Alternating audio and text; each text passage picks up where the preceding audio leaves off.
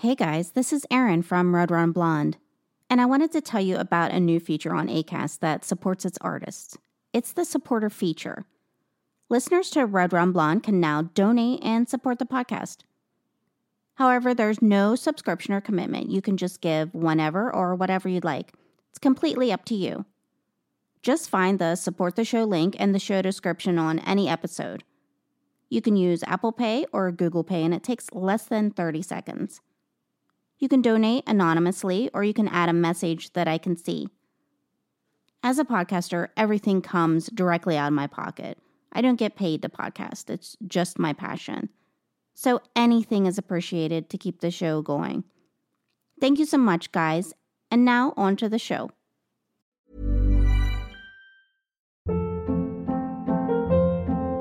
Hold up. What was that? Boring. No flavor. That was as bad as those leftovers you ate all week. Keke Palmer here. And it's time to say hello to something fresh and guilt-free. HelloFresh. Jazz up dinner with pecan-crusted chicken or garlic butter shrimp scampi. Now that's music to my mouth. HelloFresh. Let's get this dinner party started. Discover all the delicious possibilities at HelloFresh.com. Hey, it's Ryan Reynolds, and I'm here with Keith, co-star of my upcoming film, If, only in theaters May 17th. Do you want to tell people the big news? All right, I'll do it. Sign up now and you'll get unlimited for $15 a month and 6 months of Paramount Plus Essential Plan on us. MintMobile.com/switch. Upfront payment of $45 equivalent to $15 per month. Unlimited over 40 gigabytes per month. Face lower speeds. Videos at 480p. Active Mint customers by 531.24 get 6 months of Paramount Plus Essential Plan. Auto renews after 6 months. Offer ends May 31st, 2024. Separate Paramount Plus registration required. Terms and conditions apply if rated PG. Hello and welcome to Red Run Blonde. This is a true crime podcast. Each week, I'll explore a case, the victims, the facts, and the mysteries surrounding it. Some cases are solved, some remain unsolved. I'm your host, Erin Fleming. I tried to think of the scariest serial killer out there. Rarely do I get scared or creeped out, but I remember being so terrified when I was growing up by this person that sometimes I couldn't even look at his picture. In the mid-'80s, the areas of Los Angeles and San Francisco were in the grips of fear. An unknown assailant was creeping into homes late at night, burglarizing, raping, and murdering the inhabitants. Sometimes pentagrams were drawn on the walls. His crimes were vicious and unrelenting. He was called a variety of names: the Valley Intruder, the Walk-In Killer, and the one we know most well, the Night Stalker. This week, I'll discuss Richard Ramirez. So first, let's get into his childhood, because it plays a lot into the monster he would later become. He was born Ricardo Leia Muñoz Ramirez on February 29, 1960, in El Paso, Texas. He was the youngest of 5 children, born to Julian and Mercedes. His father was a former Juarez policeman and a Mexican national who became a laborer on the Santa Fe Railroad. His father was described as a hard-working man, but prone to fits of anger and very physically abusive to his family. Money was tight, so his mother also worked. She worked at a boot factory while pregnant with Richard, possibly exposing herself and unborn child to toxic chemicals. All 5 children had respiratory problems. This is possibly due to nuclear bomb tests that were conducted in nearby New Mexico. So it's not a very good start for Richard Ramirez. Now, we know that head injuries occur in childhood, play into many serial killer profiles, and he's definitely one of them. Ramirez suffered 2. So the first occurred at age 2 when a very large dresser fell on top of him. The laceration on his head required around 30 stitches. And the second incident happened when he was 5. He was knocked unconscious by a swing at a park. After that, he began having epileptic seizures that carried on into his early teen years. Around age 10, he was diagnosed with temporal lobe epilepsy. So young Richard Ramirez didn't have it easy.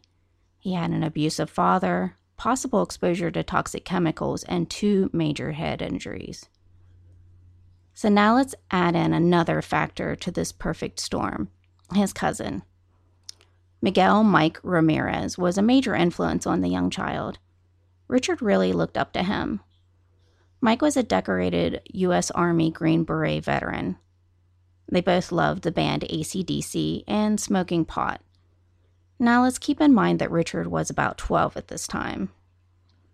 Cousin Mike also liked to boast about his exploits in Vietnam to the child. He had boxes of Polaroids of pictures of people that he slaughtered, and then he shared these with the boy, making a major impression. One of his favorite pictures was of a Vietnamese woman whom he had raped. The Polaroid showed her decapitated head with its mouth around Mike's penis. Richard later admitted in life that he was very aroused by these inappropriate photos. Mike and Richard spent a lot of time together. During that time, the older man regaled him with tales of gory war stories and taught him about killing with stealth. Richard stayed and spent a lot of time at Mike's house. His father's abuse became excessive at this point, so much so that he sometimes slept in a local cemetery to escape the atmosphere. I'm not trying to excuse any of the future crimes he would commit. I'm only trying to show how monsters are sometimes formed and made. Known around this time as Richie, he would forever be marked by one incident that would shape his life. On May 4th, 1973, he was staying with Mike and Mike's wife, Jessie.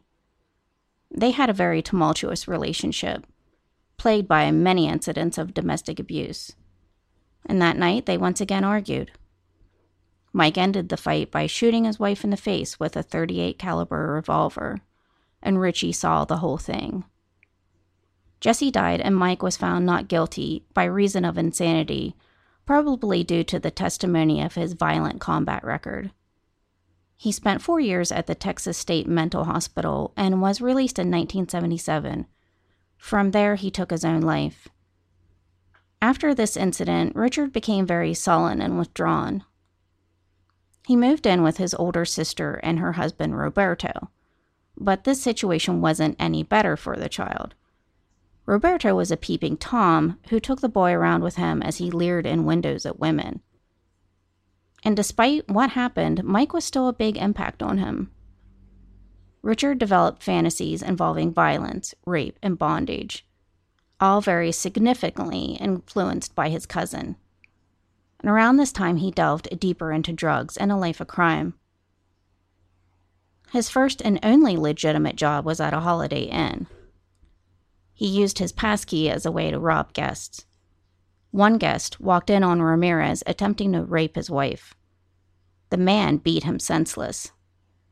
However, charges were dropped against Richard after the out-of-state couple didn't want to return to testify against him. Shortly after this, he dropped out of high school around the 9th grade. And later, at the age of 22, he moved to California. His appearance was starting to match his awful interior. He was eating nothing but junk food and sweets. His teeth were decaying, causing horrendous breath. He was deep into LSD at this point and Satanism. And California is where he truly blossomed into the living nightmare and began his spree of murder and rape. His very first murder occurred on April 10th, 1984. 9-year-old May Lung's naked body was found hanging from a pipe in a hotel basement in the Tenderloin district of San Francisco. At this time, Ramirez lived about 6 blocks away. The little girl had gone into the basement with her 8-year-old brother to look for $1 one of them had lost earlier. The boy wandered away like little boys do and returned about 30 minutes later. This is when he saw his sister's nude corpse hanging from a water spigot. She'd been beaten, raped, and stabbed. San Francisco Police Detective Inspector Ronald Schneider remembers thinking it was reminiscent of Christ hanging on the cross, the way her head dropped and her chin was down. His partner, Inspector Michael Mullane, said the combination of her body weight and the blouse around her neck factored into her strangulation. Had she been just a little bit taller, she might have been able to move and transfer that weight to her feet and scream for help. You can tell years later that both men are still haunted by the sight. Initially, the case wasn't connected to Ramirez until around 2009, when DNA from the crime scene matched DNA submitted to state and federal databases. At this time, there were no suspects, and the case quickly went cold. And this was around the time when Holly Parra came along. So when she first heard about this case, she was a young beat cop. And then around 2000, she became a cold case detective. One of the first cases assigned to her was one of May Lung. She gave evidence of a handkerchief with DNA to Matthew Gabriel, who was a technician for the department's crime lab, and this match was made. So Richard Ramirez's first known victim was 79-year-old Jenny Vincoin. He crept into her bedroom through a window that was left open on June 28, 1984. He sexually assaulted, stabbed, and robbed the woman. The stabbing was so severe that she was almost decapitated. And sadly, her body was discovered 24 hours later by her son. His next known crimes wouldn't occur until March 17, 1985, in the Rosemont area of California, which is about 15 miles from Los Angeles. 22-year-old Maria Hernandez had just pulled into the garage of the condominium she shared with her roommate, 30-year-old Dale Okazaki. Maria recalls the incident vividly.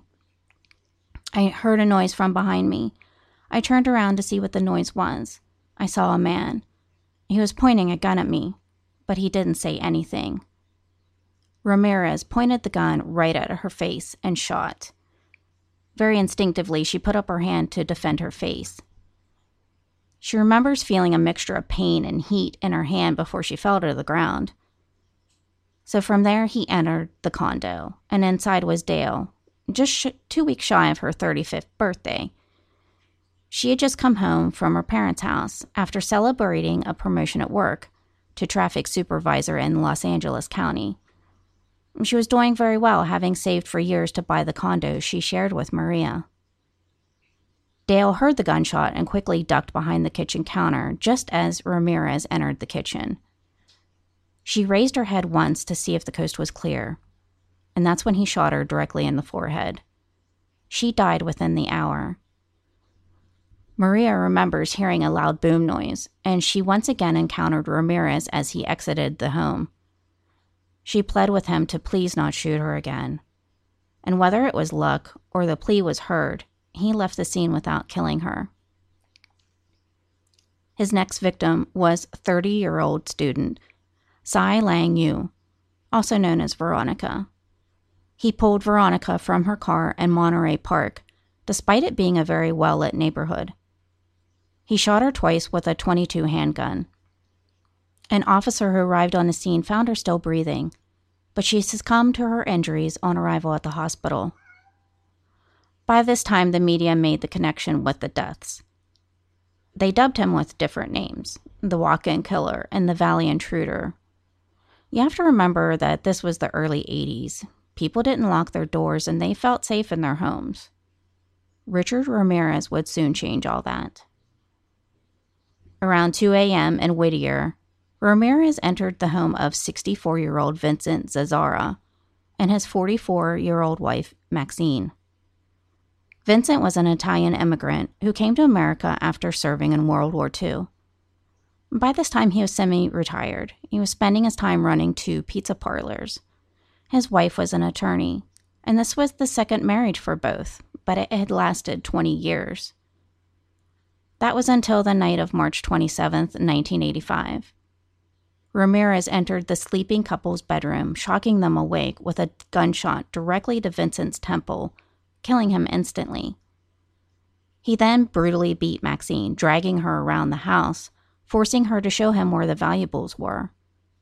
He bound her hands and began ransacking the house. That's when she took the moment to undo her bonds, and she reached for a shotgun Vincent kept under the bed. As Ramirez re-entered the bedroom, she pointed it right at his chest and she pulled the trigger. Only the gun wasn't loaded. Vincent had unloaded it earlier due to their grandchildren's visit to the home. The fact that he was caught off guard and almost lost control infuriated him. So he shot Maxine 3 times. And in his rage, he flew to the kitchen, grabbed a large kitchen knife, and returned to stab her multiple times. And many of these stabs were inflicted post-mortem. He then gouged out her eyes, putting them in a jewelry box that he took with him. Police were able to get some evidence from the scene. Bullets retrieved matched previous attacks, so they knew they were dealing with a serial killer. There was footprint evidence found in the flower bed, those of Avia's sneakers. But so far, this was all they had. He returned to the Monterey Park area. This is the same area where he pulled Veronica Yu from her car and shot her in March. So once again, he crept into the bedroom of a married couple. This time it was Bill Doi, who was a 66-year-old retired man, and his wife, 56-year-old Lillian. In his youth, Bill had been one of the Japanese Americans placed in a relocation camp in Arizona in World War II. And from there, he later joined the U.S. Army Regimental Combat Team. Lately, his health hadn't been so well. He had had a heart attack 3 years previous. And Lillian wasn't doing well either. She was disabled from a stroke, but together they were rehabilitating at their home. On May 14, 1985, Ramirez crawled through an open window and surprised the sleeping couple. So instinctively, Bill went for his handgun in the nightstand, but he wasn't fast enough. He was shot in the face with a .22 semi-automatic pistol and then beat into unconsciousness. And from there, Ramirez turned his attention to the ailing Lillian. After viciously raping her, he bound her with thumb cuffs so he could ransack the house. He quickly fled the scene. Bill regained consciousness long enough to make a desperate phone call to the police, and this call most likely saved his wife's life. But unfortunately, he died later at the hospital.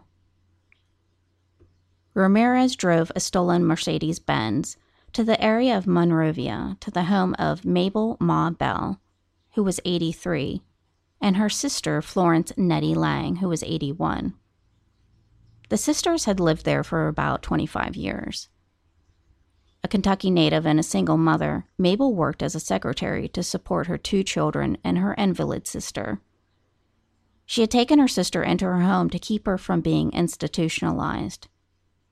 Her friends and neighbors described Mabel as a gutsy, independent old lady. Ramirez found entry through an unlocked door. Remember, it's the 80s. People felt safe. Many people didn't lock their doors. They didn't expect someone to creep into their homes. But that's exactly what happened on the night of May 29th. He bludgeoned both women with a hammer he found in the kitchen. He bound Mabel with an electrical cord. The cord was frayed, sending out sparks, and he used it to shock her over and over. And after he bound Mabel, he turned his attention to Nettie. After raping her, he used one of Mabel's lipsticks to draw a pentagram on Nettie's thigh and on the wall of both bedrooms. The women weren't found until 2 days later by a gardener who wondered why the door to the home was wide open. Somehow they were both alive, but comatose. Mabel later died, and Nettie survived but could no longer speak, and she was left to be hospitalized indefinitely. The next day, Ramirez drove the stolen Mercedes to Burbank, to the home of 42-year-old Carol Kyle. He crawled in the home via a dog door. Carol remembers being awakened around 4 a.m. by a man in her bedroom with a flashlight in one hand and a gun in the other. He quickly bound her and her 11-year-old son. She pleaded with him for her son's life because he'd lost his father at 6. He couldn't lose his mother, too. So Ramirez released Carol, but only so she could show him where any valuables were in the house. And after that, he sodomized her repeatedly. And when he finished brutalizing her, he turned the lights on. Her first look at him was an eerie smile. She said he then yelled at her not to look at him, saying he would cut her eyes out. He got her a robe and cut the pantyhose he bound her with. He retrieved her son from the closet, and then he bound them together with handcuffs. For about 15 to 20 minutes, they conversed. He said, "I don't know why I'm letting you live. I've killed before." And if she contacted the police, he said he would have my friends come after you. Before he left the house, he left her the keys he used to bind her and her son to the bedpost. And she remembers he seemed very confused about where he was. He was asking if he was in Glendale or Burbank, and then he asked for directions to the highway. The whole encounter was very strange. I almost feel like he showed her some kind of mercy, maybe due to her son. So maybe he remembered his own horrendous childhood. He didn't want to ruin this one by taking away this boy's mother. Was there somehow a human deep inside of him? Apparently not enough of one to make the killing end. Ramirez drove a stolen Toyota to Arcadia. This was on July 2nd, 1985, to the home of 75-year-old widowed grandmother Mary Louise Cannon. Mary had somehow survived 2 bouts of cancer and was anxiously awaiting a long-planned trip to Australia with her senior group. Ramirez gained entry by removing a screen to the window. The sleeping grandmother was bludgeoned with a lamp and then stabbed repeatedly with a 10-inch butcher knife from the kitchen. A neighbor found her body at the back of the house. She was dead. Her throat was slit. 3 days later, he ventured to Sierra Madre and crept into the open window of 16-year-old Whitney Bennett's room. She woke up later in a pool of blood, not remembering much. What she didn't remember was Ramirez savagely beating her in the head with a tire iron. When he couldn't find a knife, he tried to strangle her with a phone cord. Sparks flew from the cord, reviving her lifeless body, and this freaked Ramirez out. He fled quickly, thinking Jesus had intervened, saving the teen's life. Whitney would then need 478 stitches to close her scalp lacerations. 2 days later, he returned to Monterey Park. 61-year-old divorcee Joyce Lucille Nelson lay asleep on her couch. And for once, Ramirez didn't use a weapon to kill his victim. Instead, he beat her to death using his fists and kicking her in the head. Evidence of an Avia shoe print was left distinctly on her. Cool fact, a crocodile can't stick out its tongue. Also, you can get health insurance for a month or just under a year in some states. United Healthcare short-term insurance plans, underwritten by Golden Rule Insurance Company, offer flexible, budget-friendly coverage for you. Learn more at uh1.com. Ever catch yourself eating the same flavorless dinner 3 days in a row? Dreaming of something better? Well, HelloFresh is your guilt-free dream come true, baby. It's me, Keke Palmer. Let's wake up those taste buds with hot, juicy pecan-crusted chicken or garlic butter shrimp scampi. Hello Fresh. Stop dreaming of all the delicious possibilities and dig in at HelloFresh.com. Let's get this dinner party started.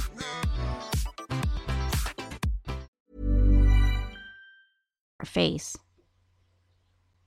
He cruised around 2 more neighborhoods before again returning to Monterey Park. And somehow 63-year-old Sophie Dickman escaped his murderous hands. He attempted to rape and assault her, managing to steal some jewelry. After she sworn he had taken everything of value, he eerily looked at her and said, "Swear on Satan." On July 20th, 1985, he drove the stolen Toyota to Glendale after attaining a new weapon, a machete. 66-year-old Leila Needling and her husband Maxon had been married for about 47 years. They were high school sweethearts. And they left their doors unlocked because, as their daughter stated, there was no need to lock them. They were in a safe neighborhood. Richard first attacked Maxon, who was sleeping, striking him in the neck with a machete, nearly decapitating him. Layla screamed and pleaded with him. After hacking at her with the machete, he decided it wasn't doing the job and shot her in the head with a .22 handgun. He robbed the house and left. And after fencing those stolen items, he drove to Sun Valley. And about 4 a.m, he entered the Kovanath home. 32-year-old parking attendant Chanarong had emigrated from Thailand to the U.S. about 10 years earlier. And he was killed instantly when Ramirez shot him with a .22 caliber handgun. From there, he repeatedly beat and sodomized Chanarong's wife, Somkid. He bound her and their 8-year-old son. Like most of the crimes, he then demanded to be shown where valuables were, and like before, he demanded that Somkid swear to Satan, even though she had shown him everything in the house. And somehow their 2.5-year-old daughter slept through this entire ordeal.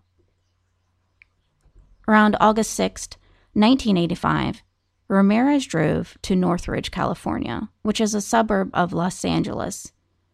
He drove to the home of 27-year-old couple Chris and Virginia Peterson. Virginia woke to a gun stuck directly in her face. She sat up and screamed and fell back after he shot her. Instinctively, she moved to shield her sleeping husband, but he managed to shoot him in the neck. And even though he was shot, Chris fought back. He then narrowly avoided 2 more shots before his assailant left. Both survived, but a bullet is still lodged in Chris's neck. And thankfully, their 4-year-old daughter was unharmed. About 27 miles from Los Angeles is an area called Diamond Bar.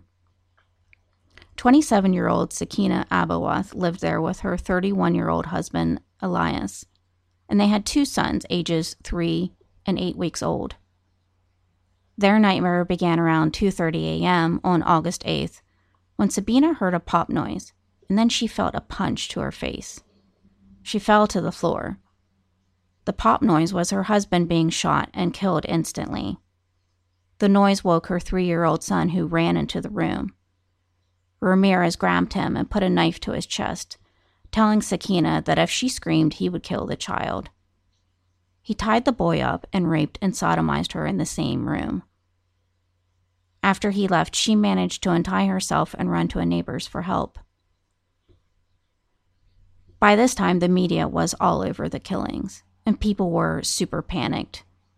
There was no rhyme nor reason to how he picked his victims.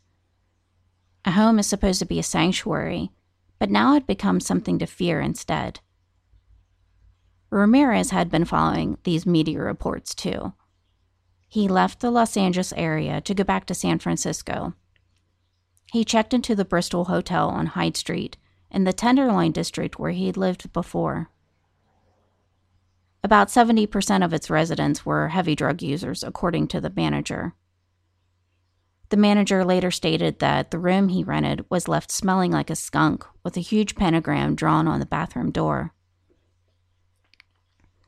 On the night of August 18th, Ramirez forced open the door of the home of, and let's get past this man's name, Peter Pan, who was 66, and his wife, 62-year-old Barbara. Peter never knew what hit him. He was shot in his sleep with a .25 handgun. Barbara was beaten and raped and left for dead. Ramirez drew a pentagram on the wall in lipstick, accompanied this time by the signature Jack the Knife. The only real evidence the police had to go on at this point was the Avia sneakers that he wore. Of course, this was something they kept to themselves. But that was until San Francisco Mayor Dianne Feinstein divulged this vital information to the public in a press conference. Infuriated detectives feared that upon hearing this, the killer would get rid of the shoes.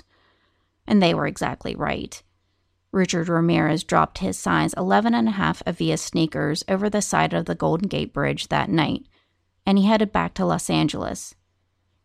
But despite this loss of evidence, police would soon get a break in the case, thanks to a very savvy 13-year-old boy. James Romero Jr.'s family had been camping about 10 miles south of the U.S. border in Rosarito Beach, Mexico. They just returned from their trip. The night was super hot and James couldn't sleep. So in the hopes of getting some rest, he went out to the truck to retrieve a pillow he'd left in the camper shell. The Romero house was up on a hill, but it wasn't gated, so anyone could walk up to it. James heard some rustling, then some footsteps on the gravel path to the house. He went to investigate. He stood in the middle of the very dark backyard. He thought it was probably nothing, like a cat or a dog or a possum foraging for food. He walked back to the house and into the garage through a side door, and he started to mess around with the mini bike he'd been working on earlier. It was too hot to sleep at this point. And that's when he heard footsteps coming down the gravel path from the backyard. The steps came to the top side of the yard and then stopped, as if listening. He knew now that it was not an animal, but a person, and they were looking for him. The only thing between him and this person was an unlocked garage door with a glass pane at the top that anyone could see through. So fearing that this person would see him, James ducked behind the family car. His heart was racing. He ran alongside the car to the door that led inside the house. Once inside, he sprinted to his bedroom window, and he saw the intruder walk directly in front of the bedroom window. James thought it was a prowler. The garage had been broken into a few times before. Nothing valuable had been taken, just some tools and an ice chest. James was running back to the garage when he ran into his dad. "James, what the hell are you doing up?" he yelled. Without stopping, James yelled back, "There's a prowler." When he came out of the garage, he saw a chilling sight. A silent figure was standing in the distance. It was a tall, stooped man. He was dressed in black and was headed towards an orange Toyota hatchback. The intruder got into the car, and instead of heading straight down the hill, he instead made a U-turn and drove straight past the teen. The man looked right at James and glared before driving away. But not before James got a partial license plate. 482T. So initially the police came and they didn't think anything of it. It was a typical attempted robbery. So they took the info and left. But around 3 a.m., the phone rang and the police on the line insisted on talking to James. So his parents woke him. They wanted to know what the man had been wearing. James had gotten a very good look at him, so he told them blue jeans, a black members-only jacket, and a black baseball cap. They simply said goodnight, and that was it. Then around 6 a.m., the family woke to people knocking on the door. They looked outside and saw several policemen and investigators in plain clothes with a camera. They asked James to walk them through exactly what happened, start to finish. Then one detective explained that they wanted to take James somewhere. So complying, he rode with officers in a car to look at a car in a motel lot in Lake Forest. Even though it was similar, it was a different make of car, and it didn't have a bike rack. So this wasn't the one that James saw. And then sadly, Ramirez would strike again. On that same sweltering night, he broke into a home through an open window in the living room of the home of 30-year-old Bill Carnes and his 29-year-old fiancée, Inez Erickson. Bill heard the cock of a gun come from the foot of his bed. He was shot in the head 3 times with a .25 caliber handgun. The man then turned his attention to Inez, telling her he was the Night Stalker. As he beat her with his fists, he forced her to swear that she loved Satan. He bound her with neckties from the closet, dragged her to another room where he raped and sodomized her. After looking for valuables, he stopped to tell them the Night Stalker was here. Inez was able to untie herself and she ran to a neighbor's for help. Bill survived his gunshots. They removed 2 bullets from his head. They thought he would never walk again, but with physical therapy, he did. Sadly, he and Inez broke up. The stress of what happened was too much for their relationship. Inez suffered such trauma that she still has nightmares. But all was not lost. Police returned to the Romero home. They took James to look at another car, but that didn't pan out. But while back at the home, they took another look around the residence. That's when James noticed something that no one else did, a footprint. Police took a plaster cast of the print. And then later, while watching the news, James learned the impact of his involvement. The police sketch of the serial killer now had a black ball cap. And the news stated that a young boy had helped flush out the Night Stalker. Creeped out by realizing this encounter wasn't a prowler, but a very notorious serial killer, the family then slept together in one room. So there would be another break in the case in the early hours of August 28th, when a business owner of a strip mall found an abandoned car in his lot in Wilshire Center, around Los Angeles. Police were able to obtain a fingerprint from the rearview mirror, but that wasn't easy. The car had been completely wiped down, so police implemented a new technology of using superglue fumes to get fingerprints. They were able to get a match to 25-year-old drifter with a long rap sheet named Richard Ramirez. A mugshot from his 1984 arrest for car theft was shown on TV. With a positive ID, police now felt confident. Los Angeles County Sheriff Sherman Block said in a press conference, "We know who you are now, and soon everyone else will. There will be no place you can hide." On August 30th, Ramirez took a bus to Tucson, Arizona, to visit his brother. Having spent most of the time on the bus, he didn't know of the massive media coverage of his newly discovered identity. He couldn't get a hold of his brother, so he headed back to Los Angeles. The next day, he exited the bus and walked into a convenience store in LA. He noticed a group of elderly ladies staring at him and saying El Matador, or the killer. He then looked and saw his face all over the newspapers. And quickly, he fled in panic. He ran across the Santa Ana freeway, attempting to carjack a woman. It was unsuccessful, so he hopped several fences and attempted 2 more carjackings.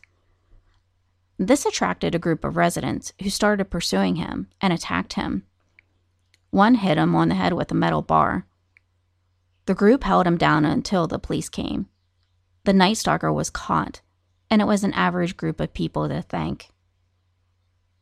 The trial started on July 22, 1988, and was anything but boring. At his first court appearance, Ramirez raised his hand, revealing a drawn pentagram, and said, "Hail Satan." On August 3rd, the Los Angeles Times reported a very sensational story. Jail employees overheard that Ramirez had plans to shoot the prosecutor with a gun smuggled into the courtroom. In the event that this was true, security was heightened. A metal detector was installed, and every person who entered was searched. Then later that month, the trial was interrupted when juror Phyllis Singletary didn't show up for court. She was found shot to death in her apartment. Of course, the jurors were terrified. After the reports that Ramirez was trying to smuggle a gun into court, they didn't know what to think. Was he now targeting jurors? It was discovered that she'd been killed by her boyfriend, who then later committed suicide. Nevertheless, the alternate juror used to replace her decided not to return home, and instead stayed in a hotel room. On August 20th, 1989, Richard Ramirez was convicted of all charges against him. That would be 13 counts of murder, 5 attempted murders, 11 sexual assaults, and 14 burglaries. On November 7th, he was sentenced to die in the gas chamber. However, he seemed very unfazed by the verdict. He said, "Big deal. Death always went with the territory. See you in Disneyland." The trial ended up costing $1.8 million, being the most expensive in the history of California. It cost even more than the O.J. Simpson trial. So while incarcerated, Ramirez acquired quite a fan base. He received a large number of love letters. Fans wrote and even visited. His biggest fan by far was 41-year-old self-professed virgin, Doreen Loy. She was a magazine editor who said she was struck the moment she saw his mugshot. The ensuing romance caused her to then be disowned by her own family. Her twin sister said, "Our only connection is that we were born together." Ramirez proposed to her after a courtship of back-and-forth letters, and the two married on October 3rd, 1996 in San Quentin. Eventually, the two reportedly separated.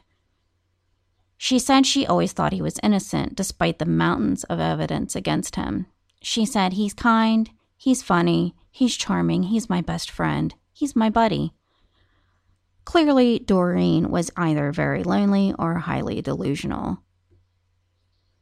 Ramirez himself professed to being a fan of a couple of different actors. And one was actor Sean Penn, who had met Ramirez while he was jailed in downtown LA for reckless driving and punching an extra. Ramirez asked for his autograph after about a month of seeing each other around. He even wrote Penn a letter. "Hey Sean, stay tough and hit him again. Richard Ramirez, 666.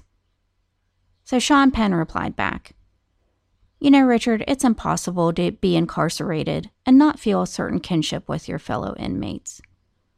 "Well, Richard, I've done the impossible. I feel absolutely no kinship with you, and I hope gas descends upon you before sanity does, you know?" So Sean Penn, as well as being a phenomenal actor, is a total badass. Good on you, Sean. That's a really great story. Another actor to garner attention from Ramirez is Ted Levine.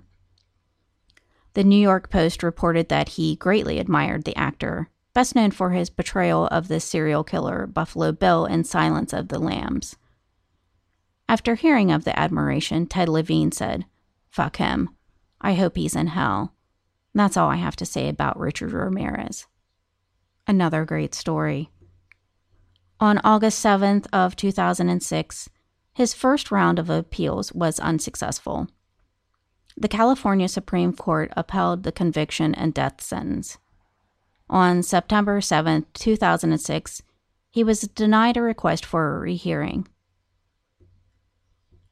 On June 7th, 2013, 53-year-old Richard Ramirez died of complications to secondary B-cell lymphoma at the Marin General Hospital in Green Bay, California. He also had a chronic hepatitis C viral infection due to his chronic substance abuse. The New York Post reported that he looked green like a highlighter due to the illness. He'd been on death row for 23 years. Many of his victims reported feeling a sense of peace, knowing that he was no longer an inhabitant of this mortal coil. And I don't think many shed a tear for him. In all, he was responsible for the deaths of 13 people. Countless others he forever changed by viciously raping them. In the end, who knows how many he actually burglarized. We never would have known of his first victim had it not been for the diligent work on a cold case. He forever damaged the lives of many in just a few years' time. So that was the case of the Night Stalker, Richard Ramirez. I'm glad to be back after missing about a week of doing the podcast. My boyfriend's mom was in town from Mexico, so of course we had to show her the sights of Pittsburgh. I'm also very excited to be trading promo spots this week with some other podcasters. And hopefully soon I might have some new good artwork and music to accompany the podcast. If you'd like to comment or reach out, you can find me on the Red Rum Blonde Facebook page, on Twitter at Blonde Red Rum, or on Instagram. And last week, a good friend of mine lost his younger brother to cancer. He was gone way too soon.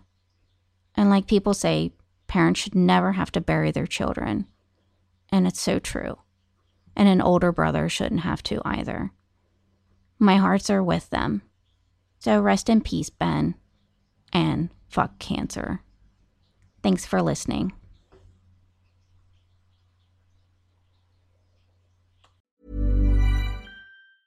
Ever catch yourself eating the same flavorless dinner 3 days in a row? Dreaming of something better? Well, HelloFresh is your guilt-free dream come true, baby. It's me, Keke Palmer. Let's wake up those taste buds with hot, juicy pecan-crusted chicken or garlic butter shrimp scampi. Hello Fresh. Stop dreaming of all the delicious possibilities and dig in at HelloFresh.com. Let's get this dinner party started. It's the Kia Summer Sticker Sales Event, so give your friends something to look at, like a B&B with an ocean view, an endless field of wildflowers, or a sunset that needs no filter. Make this a summer to share and save with a capable Kia SUV or powerful sedan. See your local Kia dealer or visit kia.com to learn more. Kia, movement that inspires. Call 800-3334-KIA for details. Always drive safely. Sale applies to purchase of specially tagged 2024 vehicles only. Quantities are limited. Must take delivery by 7/8/24.